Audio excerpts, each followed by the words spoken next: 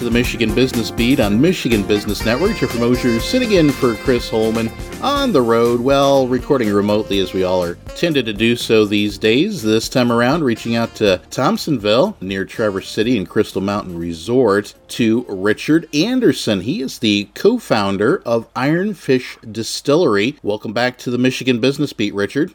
Glad to be here. Thanks for calling. Excellent. And you've got some special things going on surrounding this holiday weekend, I understand. It's an announcement that has just come out about a limited release, but I won't go too far into it. I'll let you dive deep in on the great announcement coming out of Ironfish Distillery. Well, hey, thanks. You know, it's been in the works since we came up with the concept of creating the first farm distillery in Michigan, really probably the Great Lakes, which means that every year we're harvesting rye and grain from our property here in Thompsonville, which is also an end destination. I would say annually have about 100,000 people who come visit us, kind of whiskey and gin and vodka as an experience through cocktails, music, and nearby is the Betsy River. We're named after the steelhead that are in the Betsy River, and 2 miles away is Crystal Mountain, which is a great resort. But on this farm, when people come down our dirt road, you'll notice that every year we're growing grain and harvesting it. We have been making whiskey from that grain since 2015, but have not released a drop of that whiskey that was harvested from grain back then and every year since. And on the occasion of our 5th year anniversary, we decided to release the whiskey. It's ready. It's been aged in 53-gallon barrels in one of our 3 rick houses. And so this weekend, much like a winery, which issues or releases an estate wine on a farm, we're able to release an estate spirit, and actually be 4 of them. Tremendous. And you're welcome to dive deep into each day of the celebration and each flavor, as I could say, that's being released in this series. Well, you bet. So there's 4 in the series. Hey, you know, when you all have time, go on Ironfish Distillery YouTube channel and check out the story of Mad Angler whiskey. Mad Angler is our premium whiskey.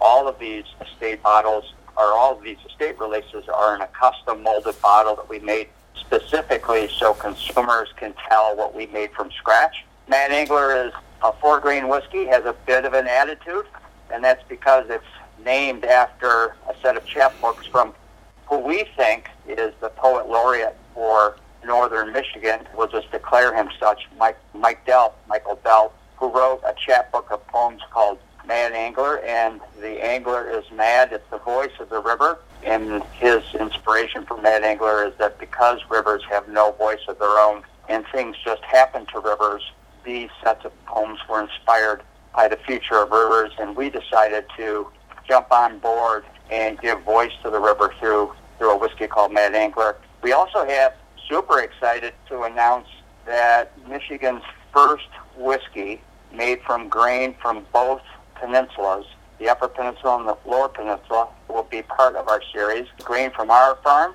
and a farm in Marquette County called Bellasolda Farm, which grew an Upper Peninsula rye variety. And you know the state motto, how does it go? Look around you. If you're looking for a pleasant peninsula, look around you. And this is a very pleasant whiskey.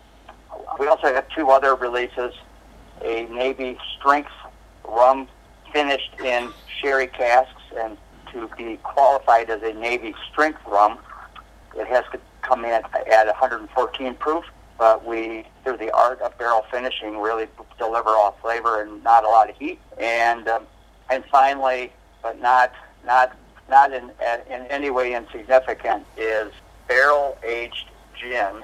So we take our Michigan Woodland gin, age it in barrels, and bottle it as, actually, hundreds of people would come to our distillery and tell me that they were getting slightly lost getting to our distillery because we're down a dirt road, kind of in the middle of nowhere. And we named our barrel-aged gin Slightly Lost because you can kind of get slightly lost in the flavors. But we also put a map of how to get to the distillery on the label. Perfect. And for this Labor Day weekend, you're going to have some tasting opportunities that some of the business folks who are on a holiday weekend vacation might be able to taste in on? You bet. You know, so today, actually. If you're in West Michigan near Frankfort, Traverse City, or heading up from Grand Rapids, or heading west from the eastern part of the state, at 3:30, our barrel maker, Crow's Nest Oak Barrels, which is Michigan's first barrel cooper, is going to be building a barrel that